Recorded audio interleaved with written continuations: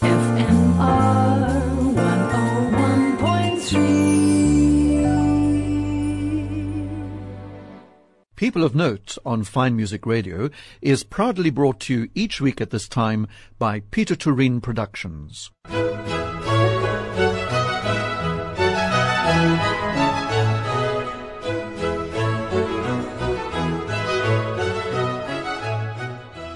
This is Rodney Trudgeon welcoming you to this week's edition of People of Note here on Fine Music Radio. Let me tell you about a new cabaret that's opening very soon, a brand new South African production called Devil Song, described as a glittering cabaret of villainous proportions. It's a brand new South African cabaret, and it's premiere in Cape Town from the 27th of March to the 5th of April at the Avalon Theatre. It was inspired by Tony Award-winning Audra McDonald's song cycles, The Seven Deadly Sins. So Devil Song is a delicious new cabaret that's devilishly good fun. It's a lot of devils here. And playing in it is Schoeman Smit, a two-time Naledi Award-winning nominated performer. His credits include, among many things, major musicals, Sweeney Todd, Rock of Ages, Into the Woods, The Producers, Sinbad and the Sailor, Evita, all that sort of thing.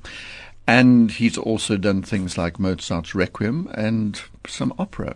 But we're going to find out all about you. Schoeman Smit, welcome to People of Note. Thank you for the invitation. It's lovely to be here. I'm intrigued. I want to know why Devil Song is a cabaret of villainous proportions. What is it all about? Without giving too much away, of course. Well, I'm going to try my best not to give as much away as... because I want people to come and see it. Well, as you said, the starting point for Devil Song, a cabaret of villainous proportions, was a song cycle written for Broadway star Audra McDonald, and it deals with the seven deadly sins. And so the director, David Fick, and I used that as a starting point to start asking a couple of questions, like, given the right set of circumstances or certain decisions, what makes a villain? And can anybody be a villain? And do villains know that they are villains? Interesting question. Yes. So taking those questions, we then took a look at literature that is out there, from plays, from books, from poems, and used that for me to interpret certain villains. Some of them are very well known, and you'll very quickly pick up who they are, and then some of it is a little bit, I suppose, for lack of a better term, nuanced. Yes. You have to really listen to get behind who this person is and what they are trying to say. Is it a one-man show? It is a one-man show. Tell me a little bit about David Fick. David Fick is an arts educator in Cape Town. Mm-hmm. I'm also married to him, so he's my husband. So double duty, double whammy. It's always nice. Being married to another creative person, but he's an arts educator and has done predominantly independent theatre in Cape Town. Mm-hmm. And the two of us, when we work together, we try as much as possible to focus on small theatre, small work. So when we work together, it is usually either me, but it would never be bigger than, say, for example, 4 or 5 people on stage. Okay.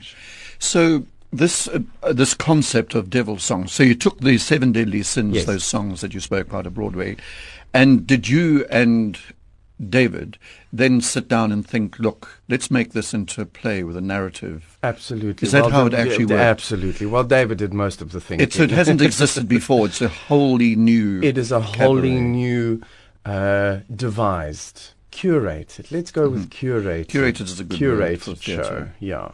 And regarding things like, you said small scale, regarding things like sets and costumes?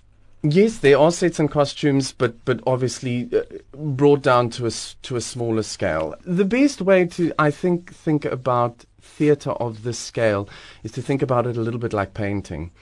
The smaller a person paints, the more detail and the more finesse you have to work into it. You can get away with a lot of things the bigger the production becomes, or the bigger the painting becomes. Right.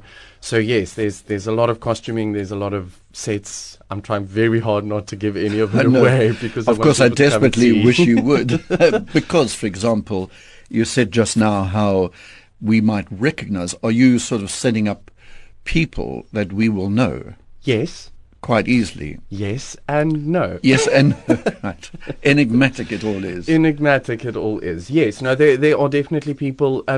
For example, I do Hamlet, but in Afrikaans, a translation by a In man the show. in the show by a man called Eitamal, and you know, it is the most beautiful translation that I have come across of Hamlet, and you know, it is so rarely done. I suppose, you know, the only person that would probably take something on like that is Martinus Basson. Oh, yes, I mean, yes. that's his type of thing. But it is very rarely done. And now, look, can you give us an example of some Shakespeare in Afrikaans? Just a little snatch of a line that you find particularly evocative. so I'll start with the opening line. Yes. To be or not to be, that is the question. So in Afrikaans it would sound like te wees of nie te wees. Dis die vraag. Of het eerder is dat jy jou gees laat martel deur slingersteen en pyl van 'n wrede lot, of wapens teen 'n see van moeilikheid opneem en dit oorwin.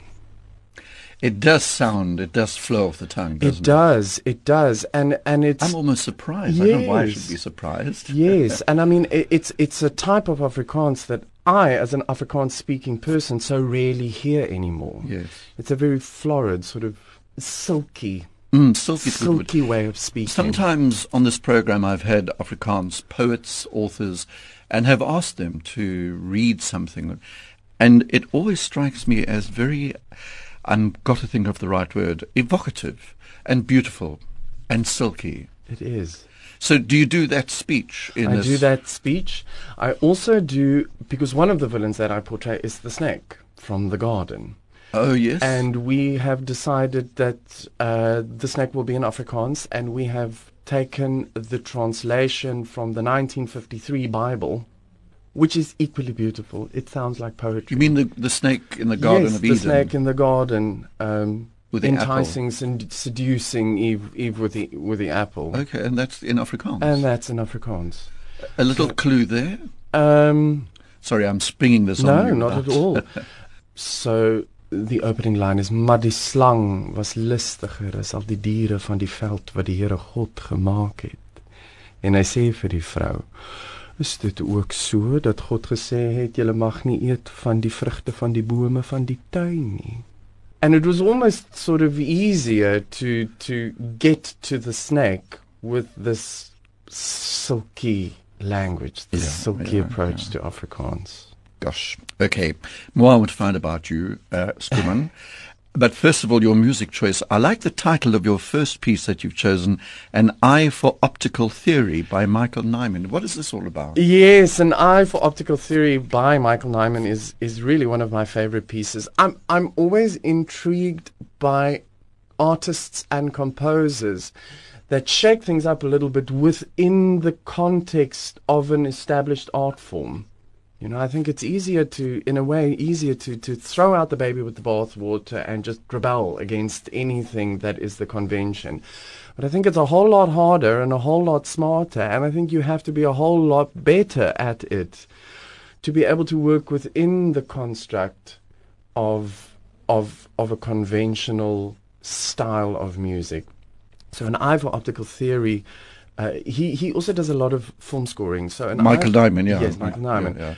So this was written for The Draftsman Contract, a 1992 movie. I won't go into too much detail about that.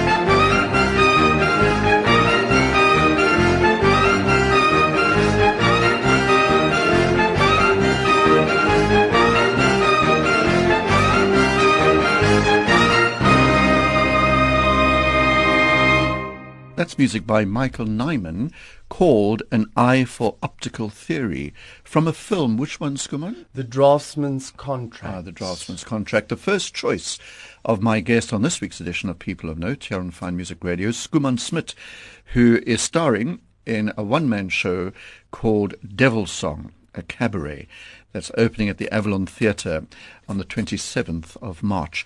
But now I want to ask you about the various things you've been in. Let's just move away from devils and things and villains for a while, because as I said at the beginning, you've done a number of the big musicals, haven't you? So theatre is very much, has it always been part of your life, theatre? Yes, I am a third-generation professional singer. Oh, are you? So yeah, it was kind of going into the family firm, as it were. My grandfather and my mother were classical singers, and that was the plan, I think, at the beginning when I started. But you know, when I started out, the work for classical singers started drying up bit by bit. So, you know, it became increasingly hard to only do that. And by pure chance, somebody from Joyce Levinson from the National Children's Theatre phoned me one day and said, now look, we're doing Secret Garden. The boy that did its voice has broken. We're looking for an adult actor that could maybe fit the costume. I was much smaller then. Maybe fit the costume and can sing some tricky music. And that's kind of how musical theatre and all of those things started happening for me. That was 18 years ago. So Wow. I've been very lucky. You have. But you have done a lot of classical stuff. The Mozart Requiem, it says here. Yes. Un giorno di regno, the opera by Verdi, Carmen. Yes. A host of things like Noddy, The Adventures of Oliver. Yes, that's sort of when I made the switch. I mean, all of the classical things was a long time ago, and I don't really do that kind of thing anymore, frankly, because I don't have the stamina.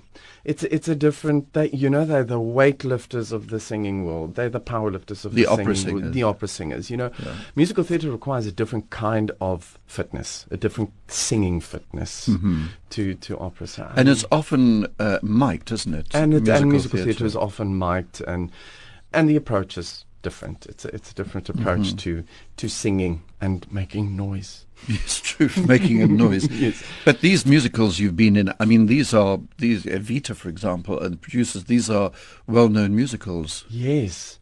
Producers was a lot of fun. I played Franz Liebkind, the little German Haben Sie gehört, das deutsche Band, and that was a lot of fun.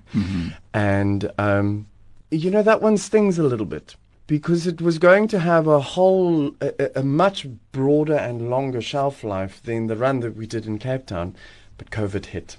Oh no! Oh dear. And everything was cut short. Yeah. We were busy with our Cape Town run, and then we were going to go to Joburg, and there were some possible extensions there. There was all sorts of talks of maybe some other touring opportunities, and sadly, none of that. No. None of that was And you possible. obviously survived COVID somehow, you and your partner, David Fick. Yes. I mean, at the time, I was a part-time lecturer at Waterfront Theatre School. So yes. Okay. So I taught singing there, and that definitely helped. And once again, I was one of the lucky ones. So are you what they call not a triple threat? What's the thing they call? Yes, where you the can sing, dance, and act. No, I wouldn't quite go that far. Okay. I mean, I sing pretty well, and I am very funny on stage. So, I mean, there is a fair amount of acting that can happen, and I am what my friends and colleagues refer to as a paint-by-numbers dancer. So you have to go very slowly and explain everything from start to finish for me. When you are asked to dance. When I'm asked to dance. So do you do mostly comedy or do you do serious theatre as well? Yes, once again, another happy accident. When I started out in musical theatre, they tended to cast me for tricky singing, or a singer that could sight read in the ensemble. And then Jaco van Rensburg from Beoff Theatrical said, look, we're doing Rock of Ages.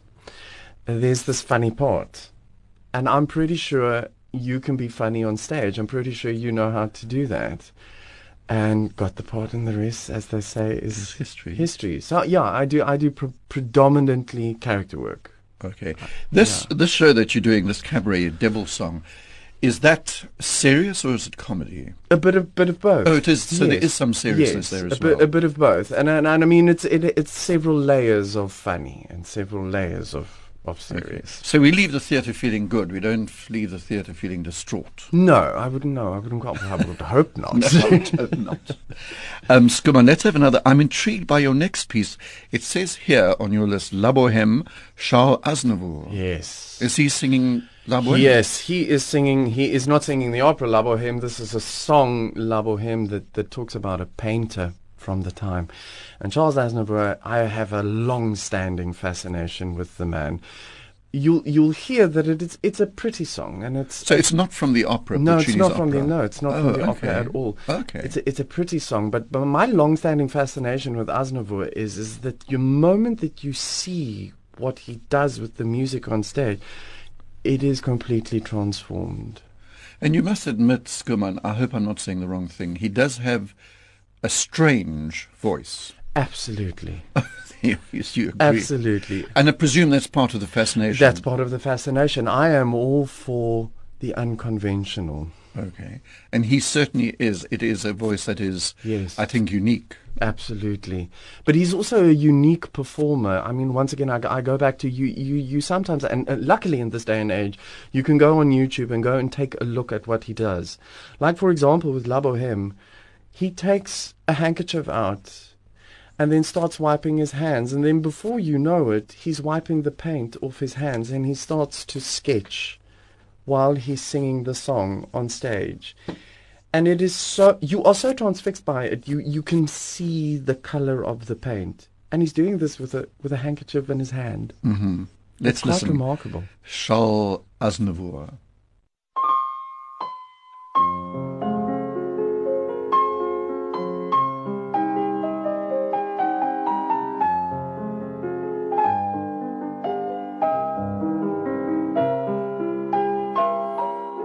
Je vous parle d'un temps que les moins de 20 ans ne peuvent pas connaître. Montmartre en ce temps-là accrochait ses lilas jusque sous nos fenêtres. Et si l'humble garni qui nous servait de nid ne payait pas de mine, c'est là qu'on s'est connus. Moi qui criais famine et toi qui posais nu. La bohème, la bohème, ça voulait dire on est heureux. La bohème, nous ne mangions qu'un jour sur deux. Dans les cafés voisins, nous étions quelques-uns qui attendions la gloire. Et bien que miséreux, avec le ventre creux, nous ne cessions d'y croire. Et quand quelques bistrots, contre un bon repas chaud, nous prenaient une toile, nous récitions des vers groupés autour du poêle en oubliant l'hiver. La bohème, ça voulait dire tu es jolie. La bohème, et nous avions tous du génie. Souvent il m'arrivait devant mon chevalet de passer des nuits blanches, retouchant le dessin de la ligne d'un sein, du galbe d'une hanche. Et ce n'est qu'au matin qu'on s'asseyait enfin devant un café crème. Épuisé mais ravi, fallait-il que l'on s'aime et qu'on aime la vie. La bohème,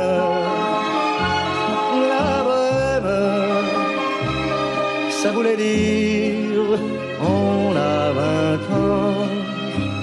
La bohème, et nous vivions de l'air du temps. Quand au hasard des jours, je m'en vais faire un tour à mon ancienne adresse. Je ne reconnais plus ni les murs, ni les rues qui ont vu ma jeunesse en haut d'un escalier. Je cherche l'atelier dont plus rien ne subsiste. Dans son nouveau décor, mon marbre semble triste et les lilas sont morts. La bohème, la bohème. On était jeunes, on était fous. La bohème, la bohème, ça ne veut plus rien dire du tout.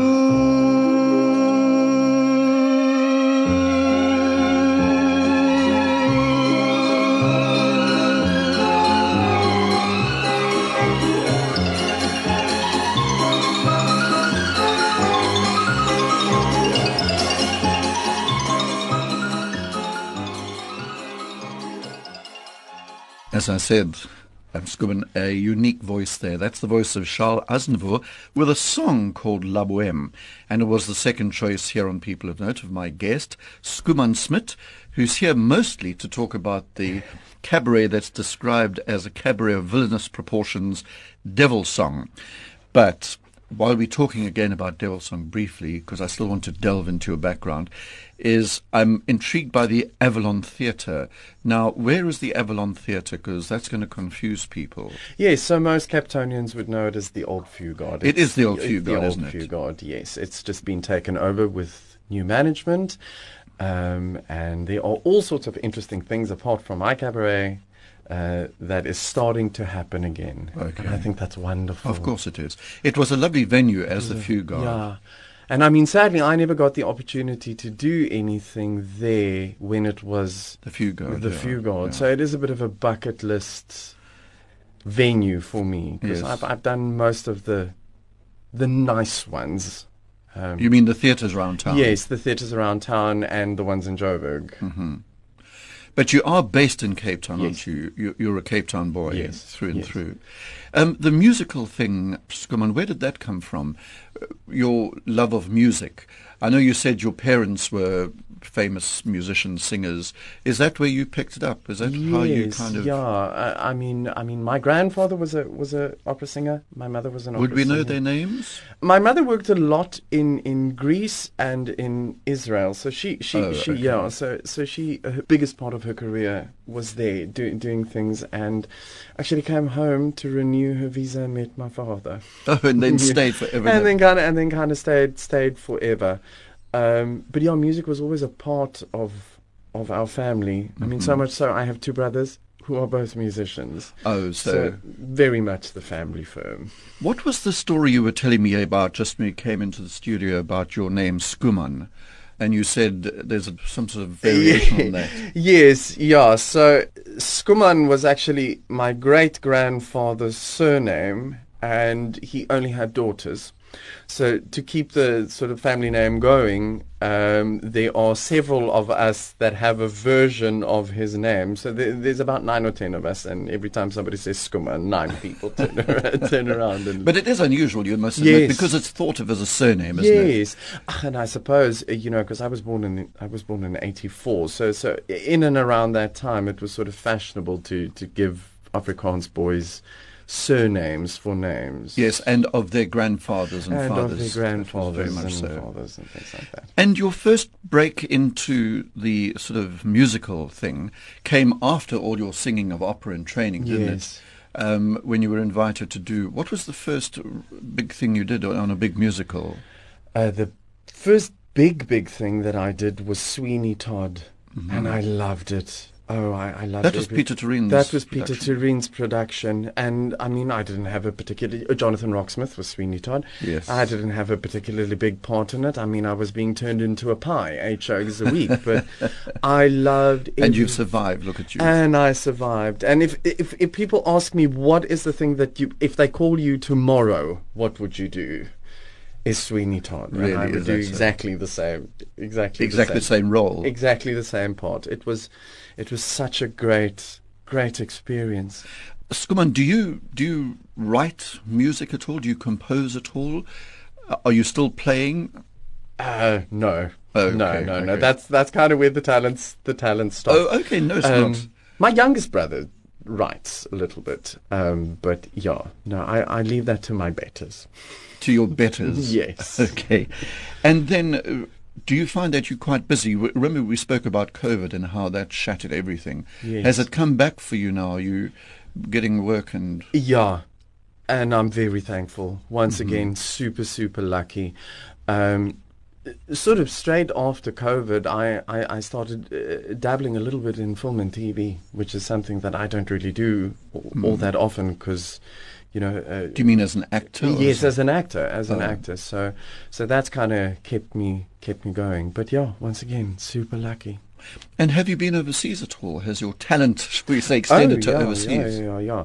The Evita that you spoke about a little bit earlier. That was also Peter Turin. That was in collaboration with David Productions, and we toured China for 4 months. Oh. But yeah, I've sung almost everywhere now, which is it's been a great experience. I've been to Scandinavia, I've been to Europe, Asia. I've never been to Australia or New Zealand, so I'm kind of holding out for that. Yes, there you are. And have you ever worked on cruise ships? Yes. Because that seems to be the staple diet very often of actors. Yes. Either early in their career or late in their career. Yes, I worked on cruise ships earlier in my career, and I mean the appeal is that you work very little for a lot of money, and I mean that's the long and the short of that. Yeah, absolutely. As an actor, that's very important for you, isn't it? Because absolutely. actors do battle, don't they? Absolutely. But at least we have, let's be honest, people like Peter Turin with the Theatre on the Bay and also this place, Artscape, offering wonderful productions and opportunities for actors. Thank goodness for Mr. T. I mean, I've been a bit of a repeat offender there, which is, you count your blessings. I hope there are many more. Okay. He's not allowed to die. He must just live on forever and just give us all work. Okay. We're going to have another music break now, Schoeman. Casta Diva, Maria Callas. Tell me about this. Yes. Maria Callas is somebody that has had a profound effect on my life. And there is something that she said in an interview, and forgive me, I'm paraphrasing. I can't remember exactly, but I kind of try and live my life by this. She said that love and devotion makes me serve what I adore, not willpower.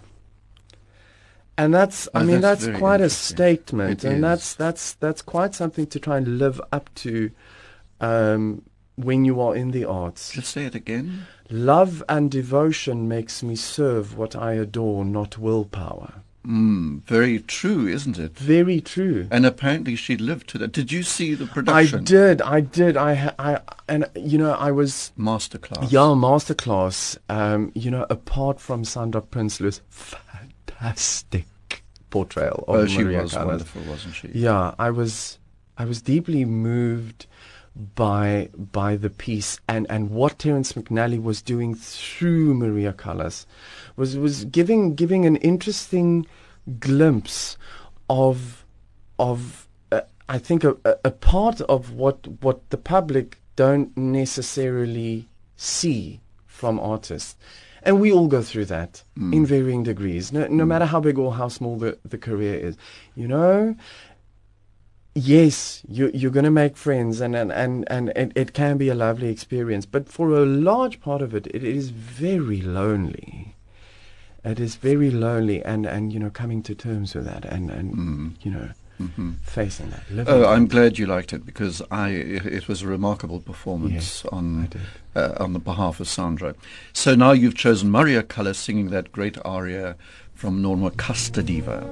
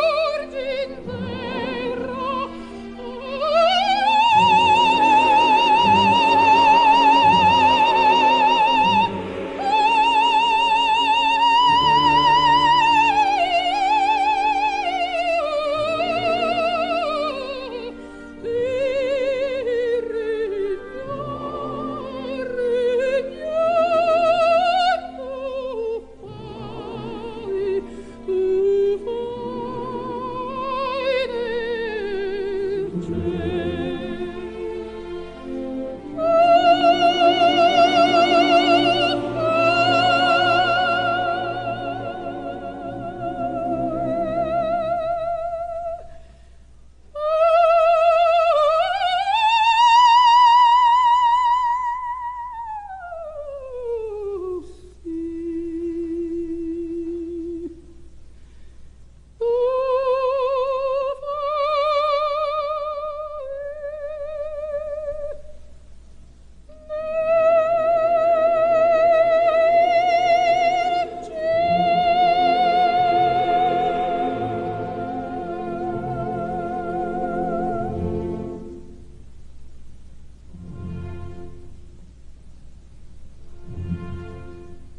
voice, the glorious voice of Maria Callas, singing Casta Diva from Bellini's opera Norma, and a choice of my guest, Schoeman Smit, who's here talking about Devil Song. But voices clearly are important. I mean, you spoke very engagingly about Charles Aznavour and also about Maria Callas and that extraordinary voice she had, which even not having seen her on stage ever, which I've never done, has a quality to it which is somehow haunting and gets under your flesh. It's amazing, isn't it? Oh, it is quite something. And, I suppose I admire her so much because Maria Callas is one of those people, if you compare her, which I suppose you should never do, but if you compare her to contemporaries, it's not a traditionally beautiful sound. No, it is not. That's No. the extraordinary thing. It's got power, it's got character and emotion, Yes. but it's not beautiful. It's not beautiful. It can be beautiful. It can be beautiful, Yeah. but there is something else about it Yeah. that is so appealing. And apparently she was a great actress. We were And told. apparently she was the only actress of her time. If you listen to what people say about her contemporaries, that most of the sopranos of her contemporaries and of the time period were sort of traditional. Forgive me, but Parker and Barkers. They walk out, they park, they bark.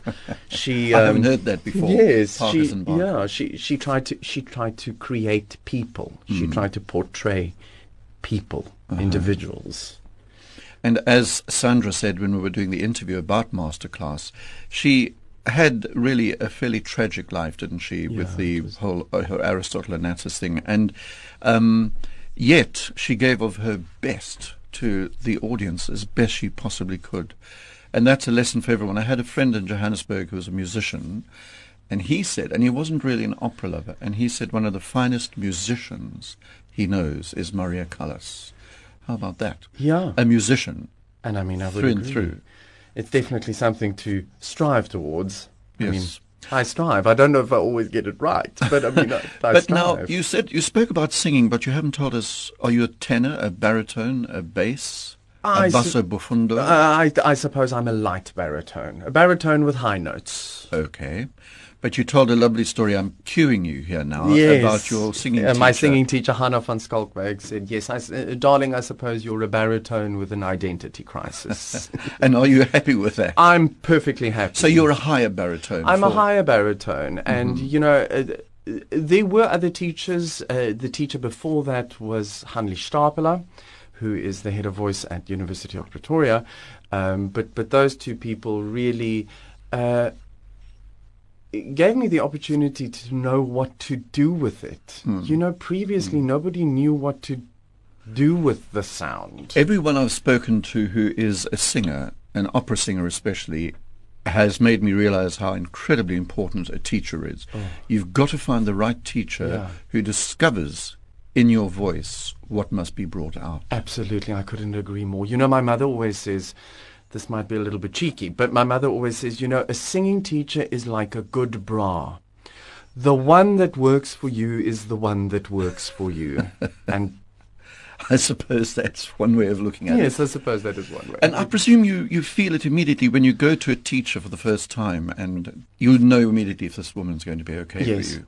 Yes, and we had an instant connection in the first 20 minutes of my first lesson. Which one? Hannah. Hannah. Hannah. Okay. Yeah. She's got an incredible... Similarly with Hanley, but, you know, I came to Cape Town because I grew up in Johannesburg. But it was a similar sort of, we clicked. Mm-hmm. And we understood the language that the other one was speaking, you know, on a human level. Yes, so important. Do you still go for lessons? When I have the chance, she's going to listen to this interview, and I'm going to get a phone call probably 5 minutes afterwards and say, I never see you enough, which is the truth. But yes, I do go ever so often for a tune-up. Mm-hmm. Okay, we're going to take another piece of music now. And this one is When It Ends, Eartha Kitt's Wild Party. What's this about? Yes, so Eartha Kitt was cast in this musical Wild Party When It Ends, and it's a cautionary tale. It's a little bit cheeky, but it's a cautionary tale. And I just chose Eartha Kitt because that is a lesson of taking what you have and learning to know what to do with it. Because let's face it, there's nobody quite like Eartha Kitt, and probably never will be.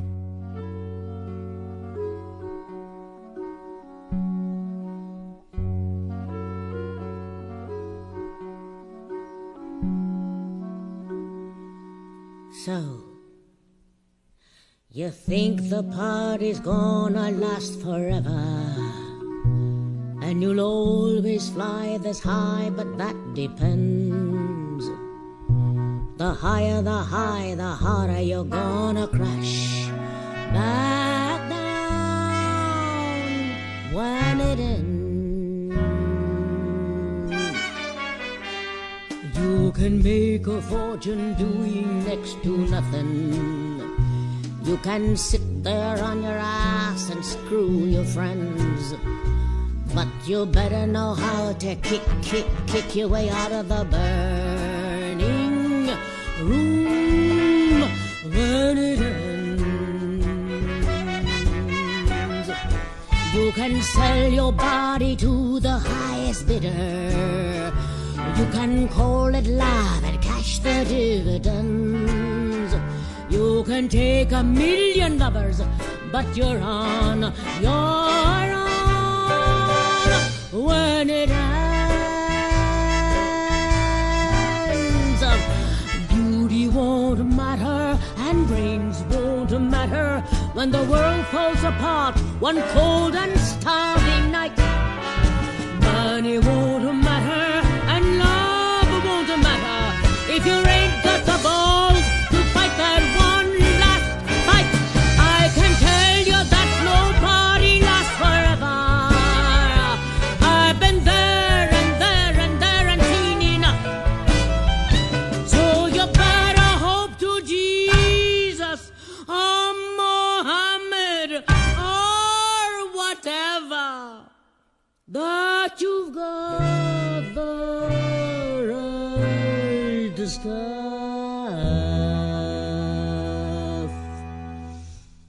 when it ends, when it ends, when it ends.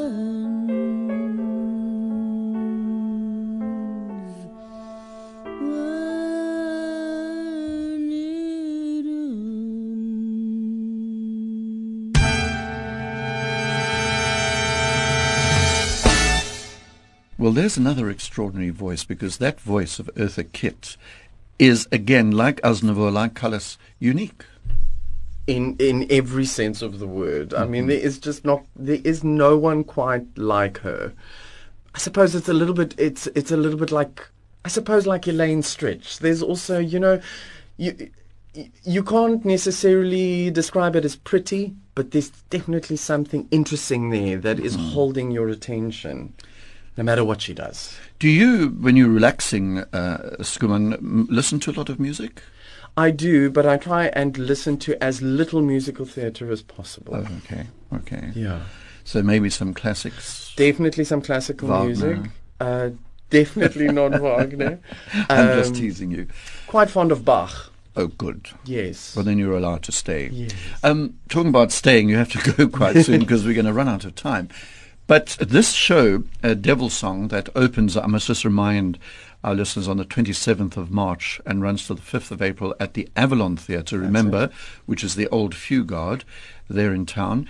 And is it travelling at all or not? We are working very hard to try and get it to travel. There is some interest for it to go to Joburg in the second half of the year, and very exciting. We are talking to a theatre festival in New York called the United Solo Theatre Festival. Well, imagine if you get that. Yeah, that would be wonderful. I mean, that would be ideal. And that's a theatre festival in New York City that is only about one-man shows in every shape or form. I shall hold thumbs for you. Thank you very much. So is this the premiere that we are going to see? It hasn't been performed before. No, it has not happened before. Are you one of those people who can do voices?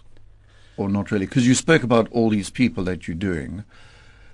Can you, what's the word? Can you impersonate? Yeah. I mean, I've never tried it, but I mean, I'm quite good with accents and things like that. So I mean, I suppose that's not too far of a stretch, but I've never tried it. Okay, but accents would help identify, as you Yes. said, these people you're keeping secret from us for the moment. Yes. And then, Schoeman, what do you do after that when Devil's Song is over?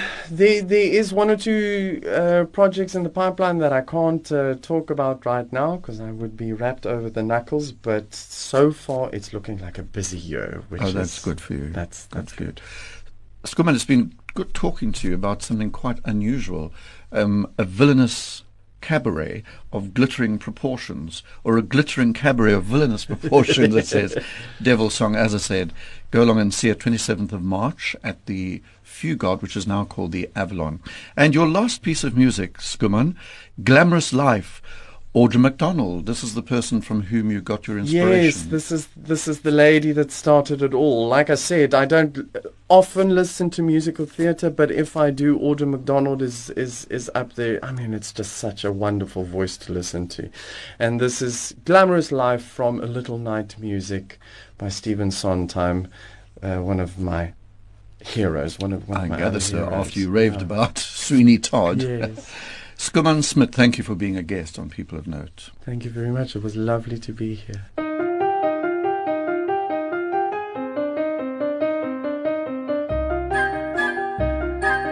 Ordinary mothers lead ordinary lives. Keep the house and sweep the parlor, mend the clothes and tend the children. Ordinary mothers, like ordinary wives, make the beds and bake the pies and wither on the vine. That line.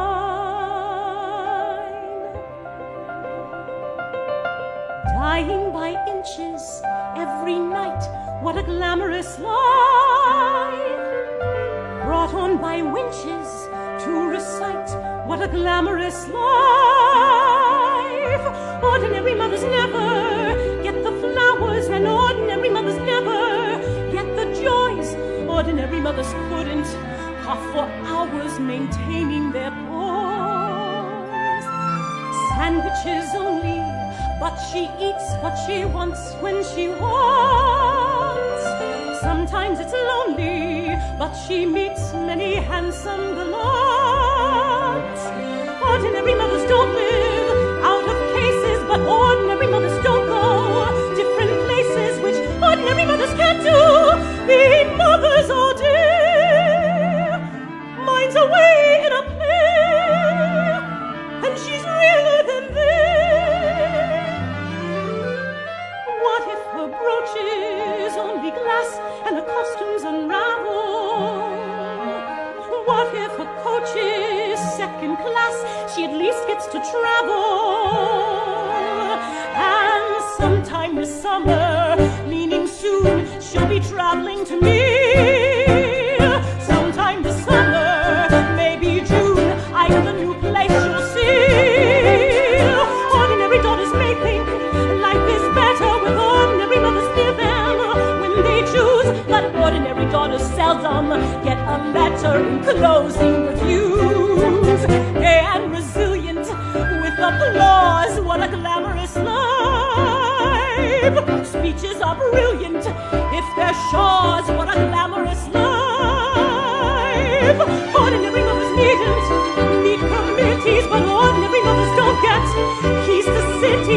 ordinary mothers merely see their children all year, which is lovely, I hear, but it does interfere with the glamorous. I am the princess guarded by dragons, snorting and grumbling and rumbling in wagons. She's in her kingdom, wearing disguises, living a life that is full of surprises. And sometime this summer, she'll come galloping over the green. Sometime this summer, to the rescue, my mother the queen. Ordinary mothers thrive on being private, and ordinary mothers somehow can survive it. But ordinary mothers never, no, they're just standing still with the kettles to fill, while they're missing the thrill of the glamorous.